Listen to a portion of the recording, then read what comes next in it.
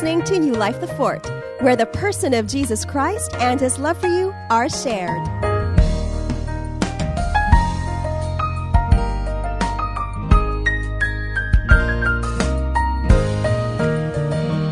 How many of you have been living the reality of Christ? People aren't quite sure. I don't know.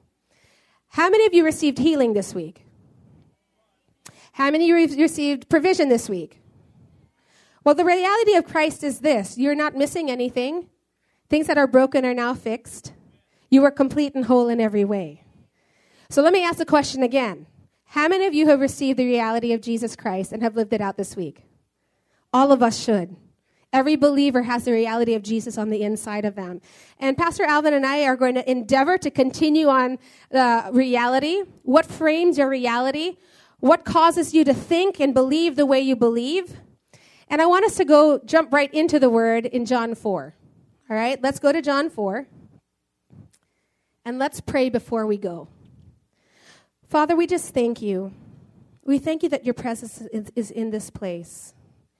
May each and every person be more aware of you than our own inadequacies and our own failures. May we see your perfection, behold your beauty, and as the word is preached, may every heart be ready to receive. As your Spirit writes upon our heart, things that are eternal, things that are permanent, things that will cause transformation and change in our life. We just thank you that you are the one on the move. You are the one speaking, you are the one doing.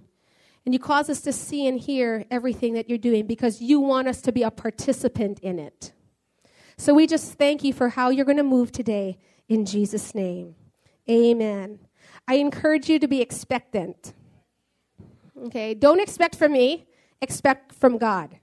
Because the more you expect from him, the more you'll pull out of me what he has in store for you. And I believe that God can speak to one person, and he can speak to every single one differently, specifically. Amen. Now in John 4, this is a very familiar story. This is a story of the Samaritan woman. And so we're going to actually read through quite a bit of it today. But we're going to see how reality is changed in the presence of Jesus. John 4:3. He left Judea and departed again to Galilee. So Jesus would go to Galilee quite a bit.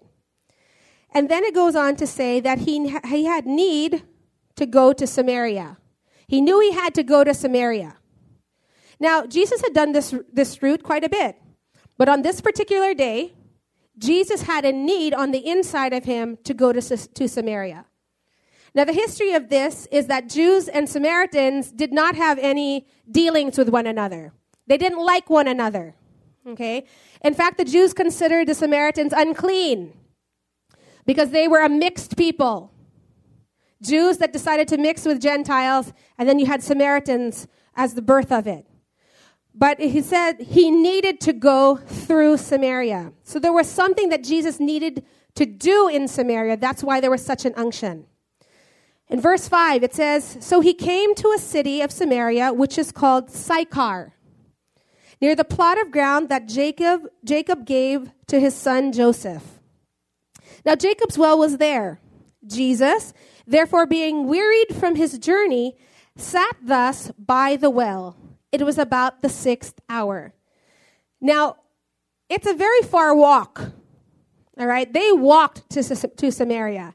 And in the heat of the day, by the time you get there, you just probably want to collapse. Now, Jesus sat down by the well. Now, the fact of the matter is that Jesus was tired. Would you agree? The Bible says that he was wearied. So the facts were that Jesus was tired because of a long walk in the heat of the day. Do you know that facts can change? Facts and truth are not the same thing.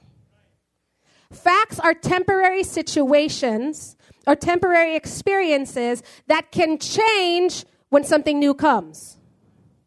Fact, Jesus was tired and he was thirsty. If Jesus had a drink, the fact changed. He was no longer thirsty. And the fact that he sat down means he was resting. So he wasn't tired. So the fact changed. But when truth comes in, truth never changes. It's the same. No matter what goes on around, Truth will remain the same. And we'll see that as we continue to read. So then it says in verse 7, a woman of Samaria came to draw water. And Jesus said to her, give me a drink. For his disciples had gone away into the city to buy food. Then the woman of Samaria said to him, how is it that you, being a Jew, ask a drink from me, a Samaritan woman? For the Jews have no dealings with Samaritans. Now I love the fact that she was stating the obvious. Fact 1, Jesus is a Jew. Fact 2, she was a woman. And not just any woman. Fact 3, she was a Samaritan. And then fact 4, Jesus was talking to her. Not just talking, he asked something from her. I mean, if I were her, I'd be like, are you talking to me? We don't really talk. We're not supposed to talk. Fact, because Jews never had any dealings with Samaritans. But the facts were about to change. Jesus came into Samaria to change the facts so that she could stand on the truth and not be limited by things that were going on in the natural. Because she already limited herself by saying she was a woman and that she was a Samaritan. That was a big deal. Men were not supposed to talk to women alone. And then she was a Samaritan. Oh, major no-no in that time. He goes on to say, Jesus answered and said to her, if you knew the gift of God and who it is who says to you, give me a drink, you would have asked him and he would have given you living water. Now I love this because Jesus is already changing a fact to a truth. He says, if you had known the gift of God, what do you do with a gift? You're supposed to receive and open. A lot of times we just get stuck with the packaging. We don't even bother to open and see what's inside. We just look at it and go, oh, it looks like a great gift. But God doesn't want us to be stuck with the packaging. He wants us to look at the gift, open it up, and enjoy what's inside.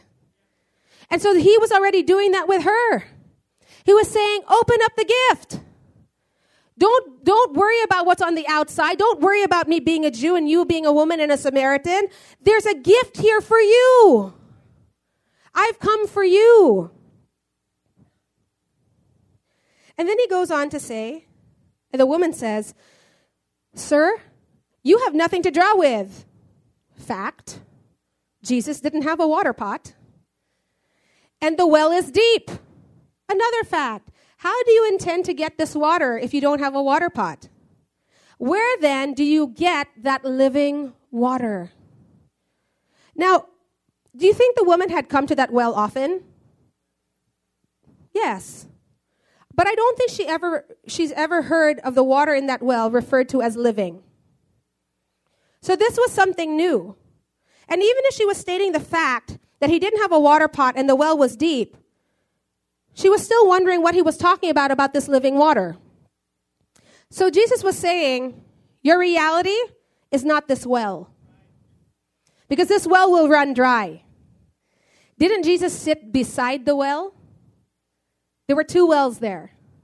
One that would eventually run dry, and one that flowed with life. Jesus was the water that would never run dry. Living water that would flow.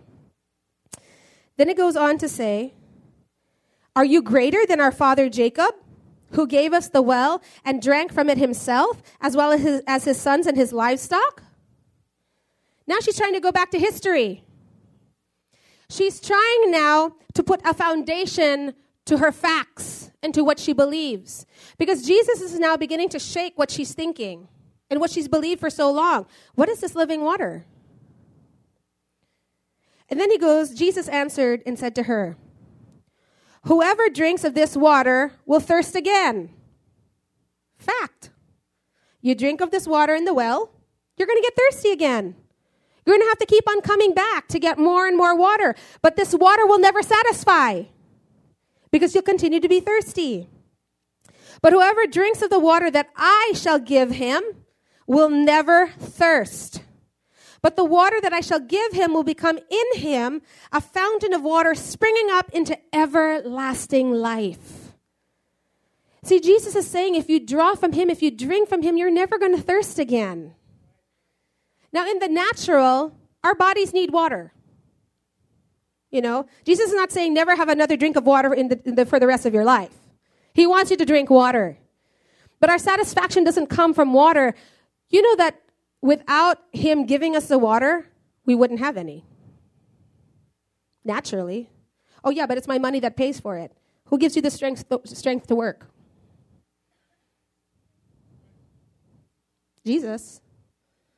So he's saying here that he basically gives you life. He has everything you need. And it goes on to say, the woman said to him, Sir, give me this water, that I may not thirst, nor come here to draw. Again, she's still so focused on what's happening externally, but she already knows there's a change happening inside. There's a curiosity that's now come alive on the inside of her. There's more to life than this?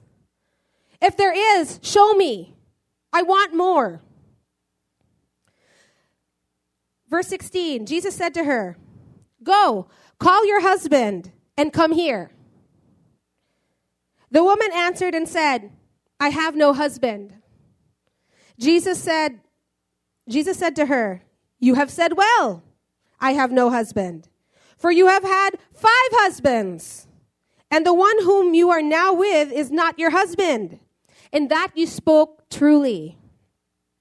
I love that Jesus said, Go call your husband. So he's actually speaking of one. And the woman said, I don't have a husband. And then Jesus goes, that's true, because you've had 5. And so what is Jesus saying? You're looking at one, I already know that you've had 5. So actually, he could have said, go get me your husbands. But what was he doing? He wasn't there to shame her. But he was showing her that the 5 husbands that she's known and the one that she's living with also will not satisfy her. And does not determine who she is. Because in that time, if a woman was unwed or if a woman was a widow or if, she had lots of husbands, it was a big deal. Society shunned these women. And then the fact that the 5 were nowhere to be found. And then she probably decided since those 5 didn't last, husbands, I might as well not get married anymore. So I'll just live with this one. Trying to find a satisfaction, trying to find an acceptance, being with this man. 6 men in her life. But when the 7th came, he showed her he was the only one she needed. He was the only one she would ever need. Because he would be the one that would never leave her. He would be the one that would never forsake her. He would be the one that would never shame her. He would be the one that would take care of her, provide for her, protect her. Jesus. Because in those other relationships, there was always death. They were always temporary. But Jesus said, what I'm giving you is everlasting. Because I am everlasting. I am eternal. So then the woman says to him, Sir, I perceive you are a prophet. She's quick, huh? I mean, if somebody just told you had 5 husbands and the one that you're living with right now is not your husband, and you know he's a Jew who has no dealings with you and probably doesn't get the latest gossip from your town, knows this, you have to know that God is the one who's revealing it. And he didn't do it to say, woman, you're not worth my time. Or you're insignificant. No, God was showing her how significant she was. That Jesus was brought out of his way just for her. And then she goes on to say, our fathers worshipped on this mountain. And you Jews say that in Jerusalem is the place where one ought to worship. Jesus said to her, "Woman, believe me. The hour is coming when you will neither on this mountain nor in Jerusalem worship the Father. You worship what you do not know. We worship what we know. For salvation is of the Jews." Now from verse 23 to 26, I want to read it from the Amplified. It says, "A time will come. However, indeed, it is already here." Say that with me. It's already here. "When the true, genuine worshipers will worship the Father in spirit and in truth, reality. For the Father is seeking just such people as these as his worshipers. God is a spirit, a spiritual being, and those who worship him must worship him in spirit and in truth, reality. The woman said to him, "I know that Messiah is coming, he who is called the Christ, the Anointed One. And when he arrives, he will tell us everything we need to know and make it clear to us." Jesus said to her, "I who now speak with you am he." Can you imagine that? Here she is saying, yes, we're expecting the Messiah to come. And when he comes, he's going to show us all these things. He's going to clear things up. And then Jesus goes, "Here I am. I'm the reality of what you're believing for. I stand here today so that I can show you what you're believing shall come to pass now." I love that we had read earlier that it's already here. He's already here for you. Right now, he's here for you. Jesus is not hiding. He's here saying, "I'm here. I am he that made those promises to you. I am he that will heal you. Actually, I'm the one who already healed you. I'm the one who already provided for you. I'm the one who already delivered you. I'm the one who already gave you peace. I'm the one who completes you. I'm the one who makes you whole.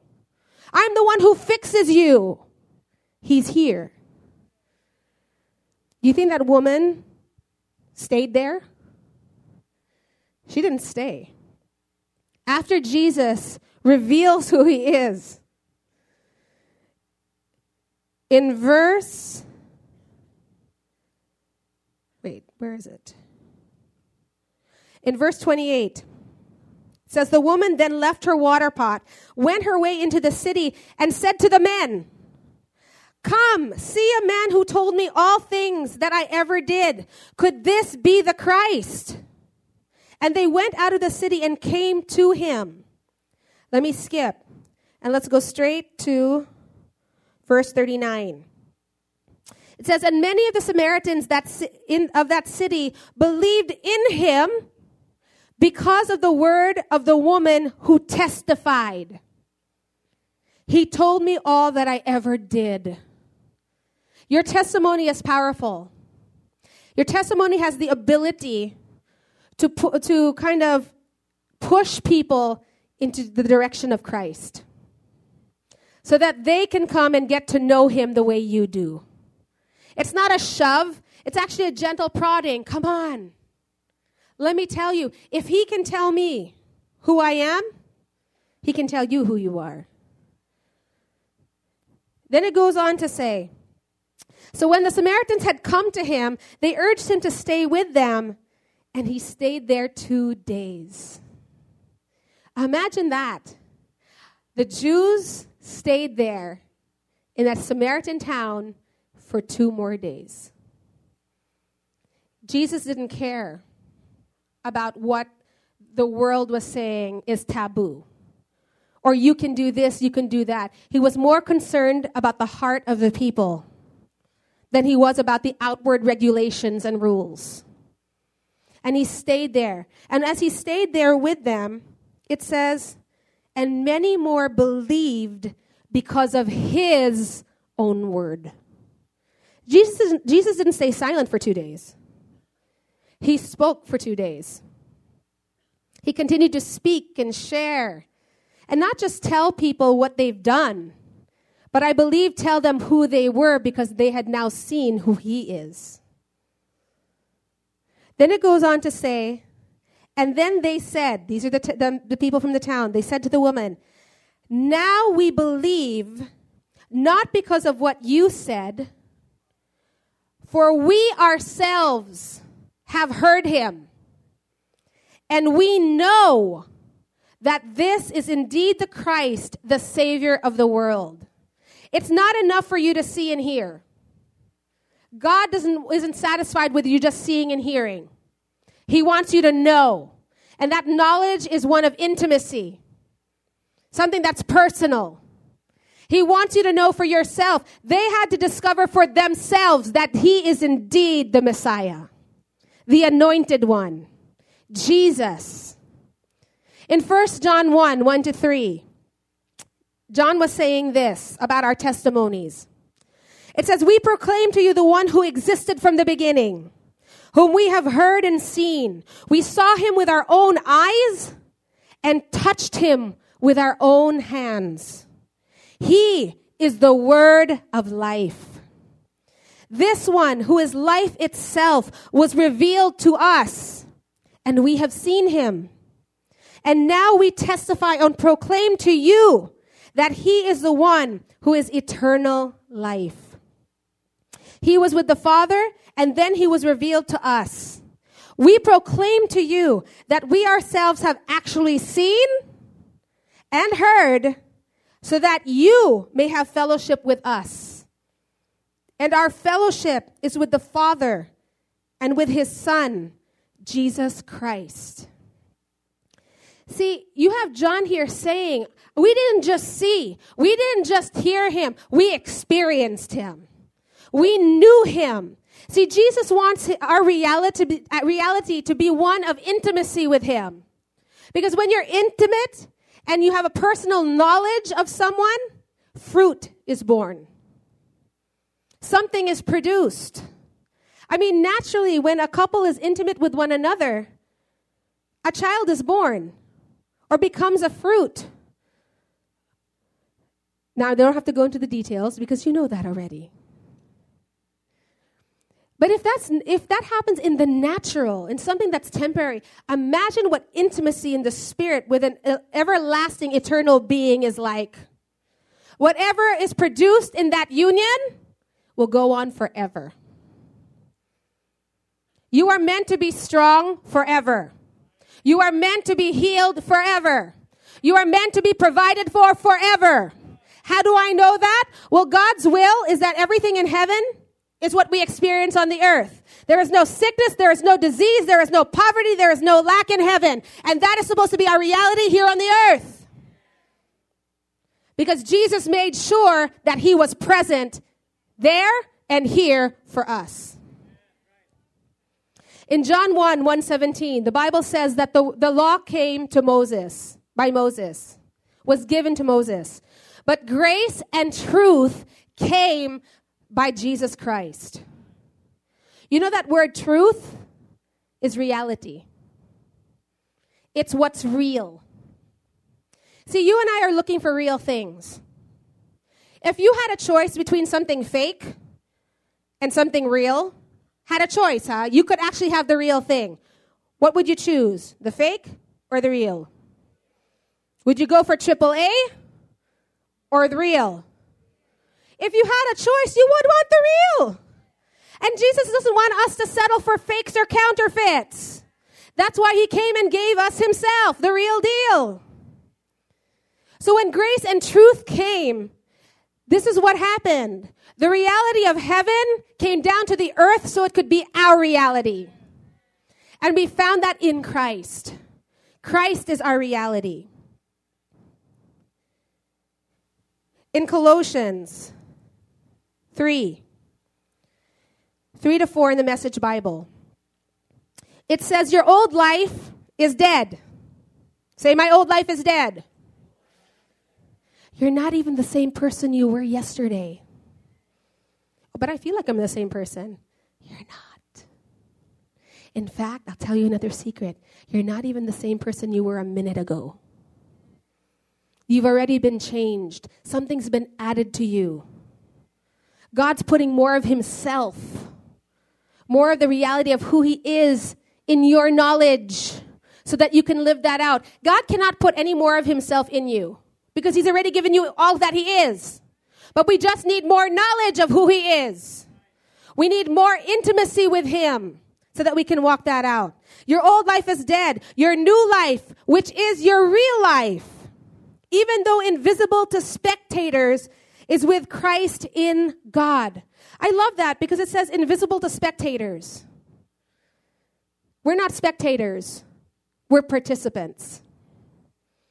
And believers know when something is real. When they come in contact with another believer, there's something alive. And it just seems to connect with the other person, even if they don't say anything. And then when you find out they're a believer, you're like, oh, that makes sense now. Why? What happened? Deep called on to deep. Spirit called to spirit. Something that's alive spoke to something that's alive. And the reason the world looks at it and they're just spectators is because they can't see it. They haven't experienced it. But the more they look, the more they want. And then they come to you and say, what is it that you have? Gives you opportunity to speak.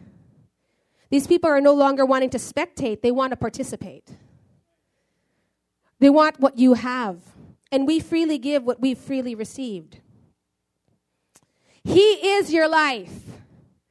When Christ, your real life, remember, shows up again on this earth, you'll show up too. The real you. The glorious you. Glorious. I love how it says glorious. Because you and I move from one level of glory to the next level of glory to the next level of glory. That's how it works. But do you know how that happens? By what we believe. Faith. Faith makes that happen. Faith leads us to faith. From faith to faith, to faith to faith. But as we walk in faith, we end up walking in glory. Because faith leads us to glory. We go one level of glory, and when we're in that level, we go, there's got to be more. You believe God for more. You step up into a new level of glory. There's got to be more than this. And then another one. You're not satisfied where you are because you know that God has so much more.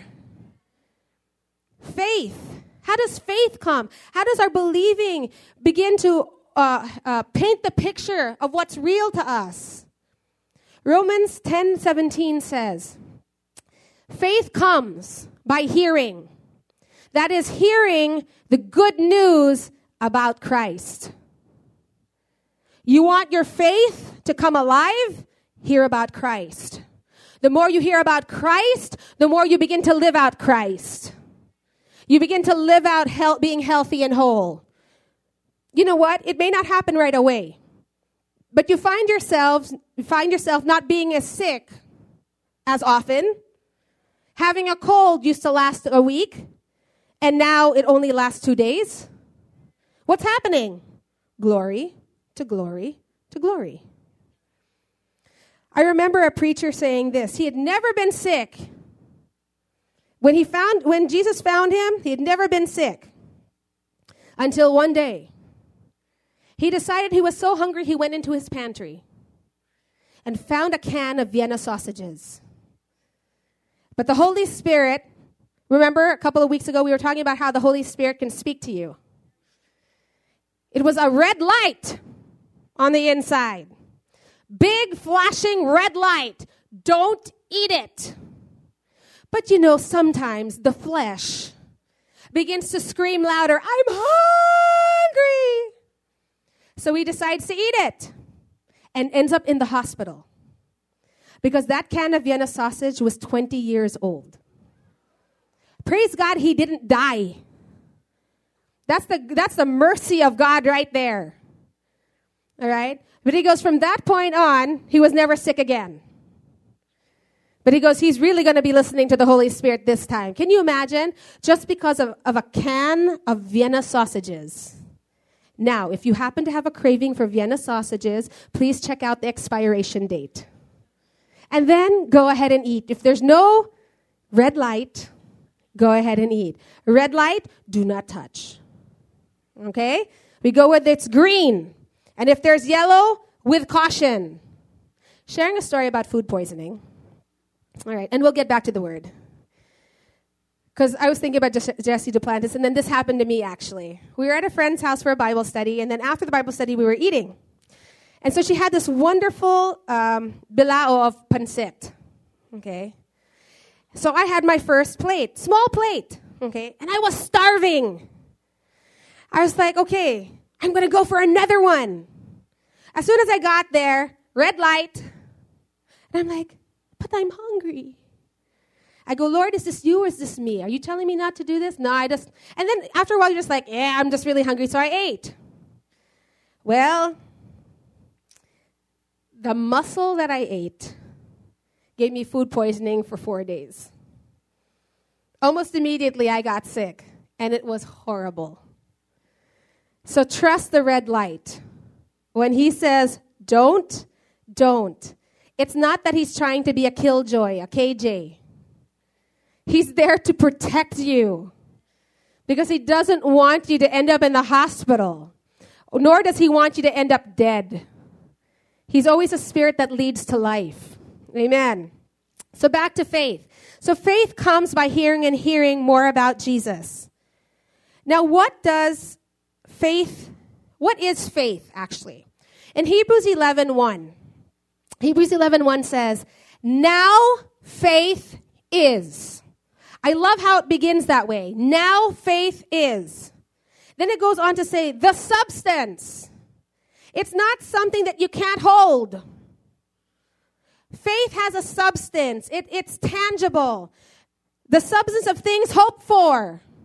What are you hoping for? What are you seeing? See, the more you see the Word, the more you see Jesus, the more you see a glorious future, the more you hope for it, and the more it becomes a substance that you can grab hold of. And it goes, the evidence. It's evidence of things not seen. There's an evidence. You can see it, you can touch it, and you can testify about it.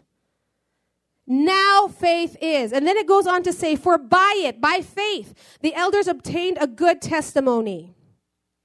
By faith, we understand that the worlds were framed by the word of God, so that the things which are seen were not made of things which are visible. I love that. It says that the worlds were framed. That word worlds there are eons, times, and seasons. God has set aside times and seasons for you. He has framed them by His word. He goes, in next year is going to be the most glorious year of your life. How do we know that? The word says so. That our days get brighter and brighter and brighter until a perfect day. So every day we can expect it to get better and better. Christmas, this should be the best Christmas thus far. Oh, but Pastor, you say that every year. Of course we do, because it has to be better. I can't look back and say, oh, those were my glory days. No, my glory days are ahead of me. I'm walking into those glory days. You and I are walking into those glory days. And it says we're framed. I love that word framed. When you look at that word framed, I always think of a picture. What does a picture frame do? What's it supposed to do? A picture frame creates a focal point. It causes you not to look at the frame, but see what's in it. It draws your attention to the picture that's being shown. Because all around you, there's all this stuff, but when you see the frame, your eyes are drawn to it. And you're like, what is that? And you begin to look, and you begin to behold. You begin to look at the big picture, and then every little detail. And it says that the worlds were framed by the word of God. Another definition of framed. You know, when you build a building or any structure, of course it begins with a foundation, but you need to build a frame. A frame goes up before the walls come up. Why? Because the frame will tell the walls where it's supposed to go. And when you look at a frame before a house is built, you can actually walk into that house and say, wow, this is where my bedroom's going to be. Oh, this is where my kitchen is going to be. Oh, look at that. Look at my living room. What's happening? Now faith is the substance of things hoped for. It is the evidence. You now have evidence that God is building your house. He doesn't want you just to look at it and just look at the frame. He's not done yet. He'll put the walls. He'll put the flooring. He'll paint it. He'll put the roof on. Why? So that you can go inside and live in it. So you have this structure being built. Another definition of frame is a skeleton. We all have skeletons here. How do I know? Because not one of us is a worm. You may feel like a worm, but I'm here to tell you you're not. You're a beloved son or daughter of God. And maybe to us, the untrained eye, when we look at a skeleton, they all look the same. But to doctors, they see the difference in the bone structure of a skeleton. I don't know if you've ever watched forensic shows, or even CSI for that matter. You know how they'll take the head, the skull, and then they'll begin to put like these kind of, it's like clay or blue tack or something around. And then they begin to put like clay all around it. And you're looking at it and they're like, how are they going to get what the face of this person looks like? But it's amazing.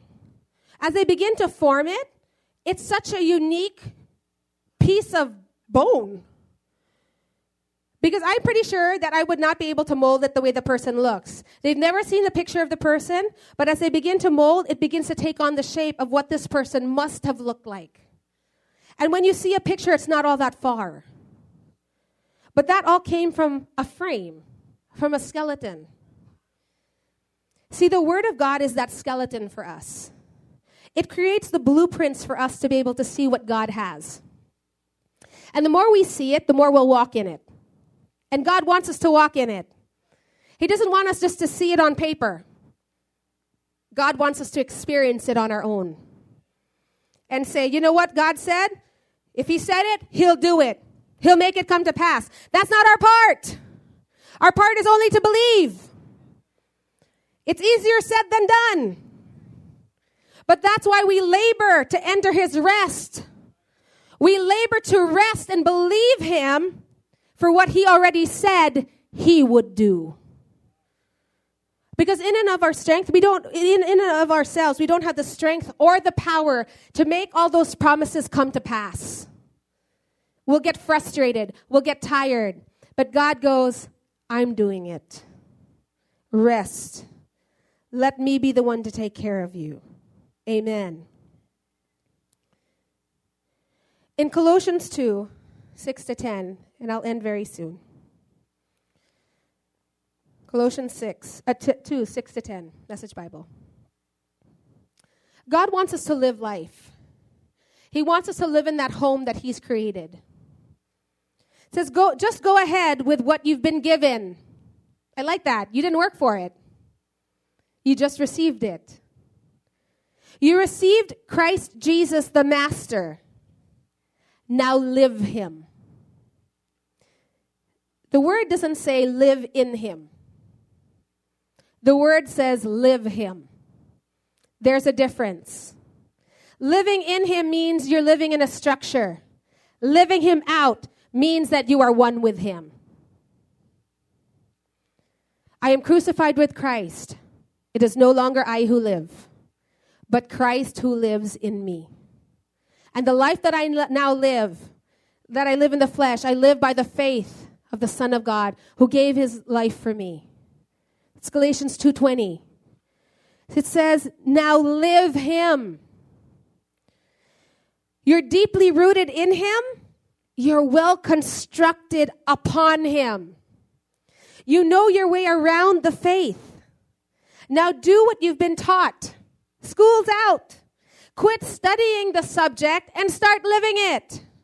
Jesus is not a subject or a concept matter. He's a person to live with, in relationship with, and to live out of. And let your living spill over into thanksgiving. Then there's a warning. It says, watch out for people who try to dazzle you with big words and intellectual double talk. They want to drag you off into endless arguments that never amount to anything. They spread their ideas through the empty traditions of human beings and the empty superstitions of spirit beings. That's not the way of Christ. What's the warning? The warning is simply this. Be careful what you're listening to. What are you hearing? Because what you're hearing will shape your believing, and your believing will shape your reality. If you're listening to empty words, that's all you're going to have in your reality. Things that are empty. If you've been told all your life you will amount to nothing, that you're going to be poor for the rest of your life because that's your father was like that and your grandfather was like that. The more you listen to that, the more you'll believe it, and that's what you'll walk out. But the truth of the matter is that Jesus already became poor so that you would be made rich. He is the one who qualified you. He's the one that took you out of the miry clay and made you acceptable before him, even before you knew you needed him. That's how much he loved you. So we don't listen to these empty words.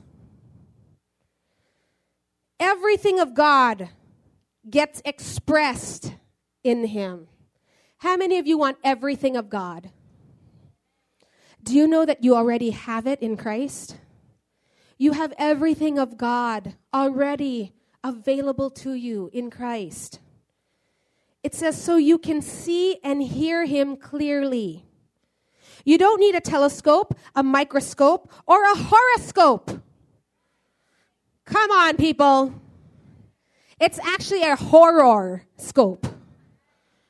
Because you know what? When you read those things, you're like, oh my gosh, if I don't do this, my day's going to end up like this. Oh, please. Empty words. I'm not going to let that define my life. You don't need a telescope, a microscope, or a horoscope to realize the fullness of Christ. I love that because a telescope is something that you see far away. A microscope is something that you see up close. And a horoscope just deals with everything else. And God goes, whether it's far away, close to you, or whatever else is going around you, you don't need it. You just need me. To realize the fullness of Christ and the emptiness of the universe without him. When you come to him, that fullness comes together for you too. The very fullness of Christ comes together for you. For you. For you.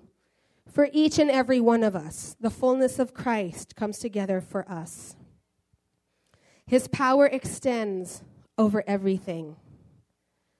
You know what's so amazing is that when you encounter Jesus, when you encounter the reality of who he is, then there is nothing that will stand in your way. You can believe the most impossible dreams. To dream the impossible dream. I won't sing right now. But you can dream the impossible dream. Why? Because the Bible says that with him, all things are possible. With him. And he loved you so much that he wanted to be with you for all eternity. He joined himself to you. And you can never be separated from him.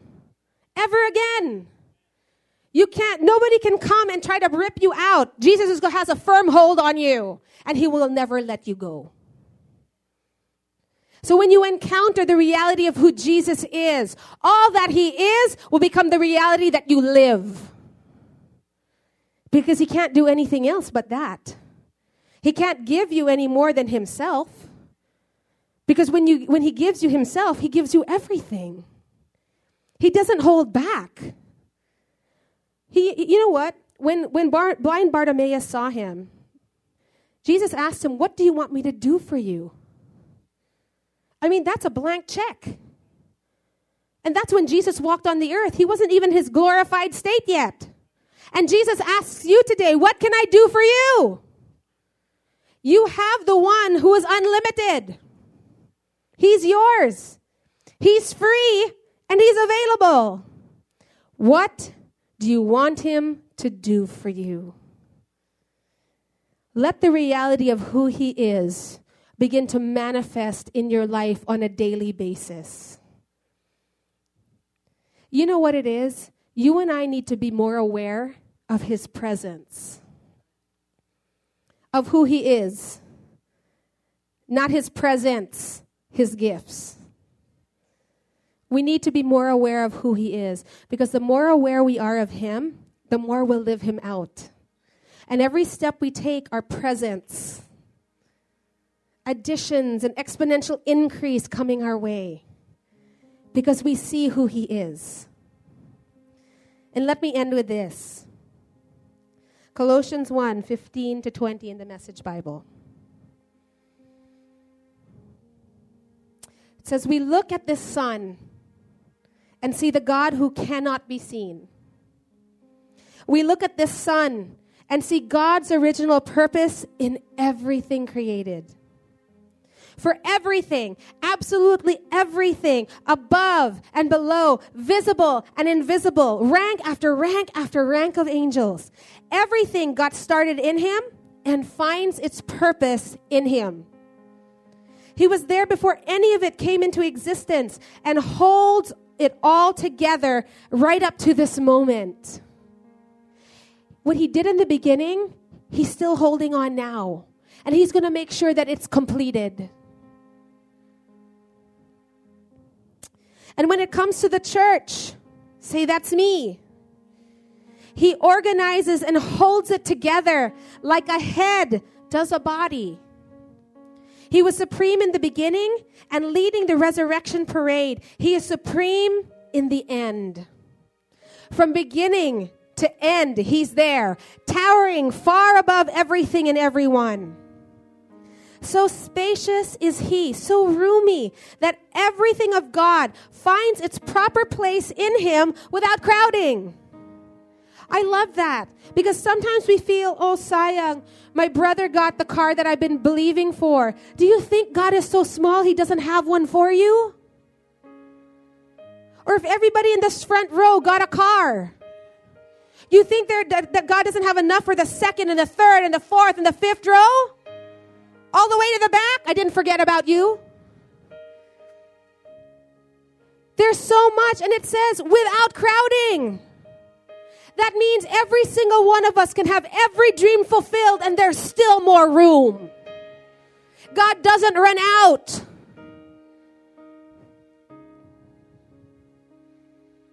It says not only that. I love that. There's always so much more with God. But all the broken and dislocated pieces of the universe, people and things, animals and atoms, get properly fixed and fit together in vibrant harmonies. I love that. When God fixes something, it's better than brand new. It's as if no one's ever seen something so glorious or so beautiful. And that's what he's doing. Some of you may have come here with a broken heart. Something broke in your soul. God is fixing that right now. He's making your soul whole, your mind, your will, your emotions. He's making that whole right now in the name of Jesus. Some of you have been battling symptom after symptom after symptom in your body. It feels like it's never going to end. Christ is the healer and the healing that you need, and you already have him. So your body in the name of Jesus must come in line with that reality. It may be fact that's what you're feeling, but the truth of the matter is you are already healed in Christ. I'm not angry at you. I don't like sickness and disease. It makes me angry. You may be tired and weary, still an issue of the soul, but we began the service with strength. Strength. We end with strength. You know why? It says, all because of his death. His blood that poured down from the cross. He made sure that you would have everything by giving his life for you. But he didn't stay there. He rose again to life so that he could get to you what he's given you. He's the one who will make sure you get it. As you continue to keep your eyes on Jesus. I believe things have already begun to change. new frameworks have become alive in your mind, creating what God has already seen beforehand for you to walk in. Let me pray for you. Father, I pray for a desire to know more of you. For each and every person here, including myself. I don't want to be satisfied with what I know of you. I want to know you ever more personally and intimately. Because as I do, I understand who you are and the reality in which I live. My situations and circumstances will not dictate my life anymore. You have already said where I'm going, and I'll follow what you say. And I'll go where you go, and I'll do what you do. I pray for the men and women and children in this house. And I speak heaven's reality over you today. The fullness of Christ in every way. Spirit, soul, and body. Nothing missing, nothing broken in Jesus' name. Having an abundance for everything that comes our way. You have made available that to us. And so I thank you that in the days to come, you will demonstrate, you will manifest your presence in the lives of the people. And all that they need and more will come out of that fellowship and relationship and intimacy with you. I thank you, Father. I thank you for Jesus. In your name we pray. Amen. Can I ask that everybody just keep their heads bowed and their eyes closed? I'd like to give an invitation to the people that have never received Jesus into your life.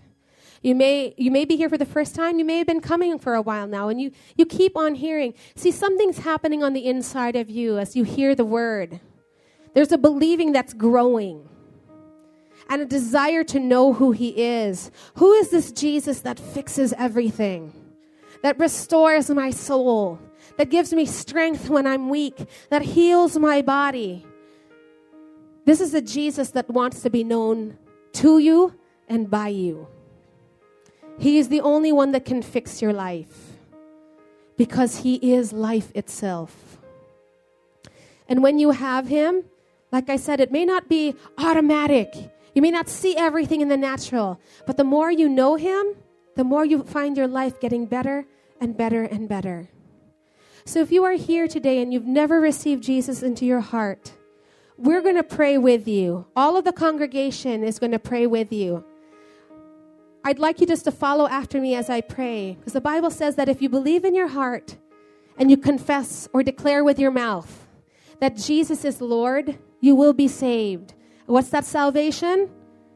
Wholeness, completeness, nothing missing, nothing broken, preserved and healed and restored. Everything of Christ you get to partake of. So congregation, let's pray along with those people that want to pray. Jesus, I thank you that you love me. Today, I realized how much I need you. I ask that you come into my heart today. And as you do, my life will never be the same. You have become my life. And now I can expect the greatest days of my life to unfold before me. Holy Spirit, cause me to understand and reveal more of Jesus, who he is, to me daily. In your name, Jesus, I pray. Amen and amen. Thank you for listening. For more information, please visit our website at newlifethefort.com.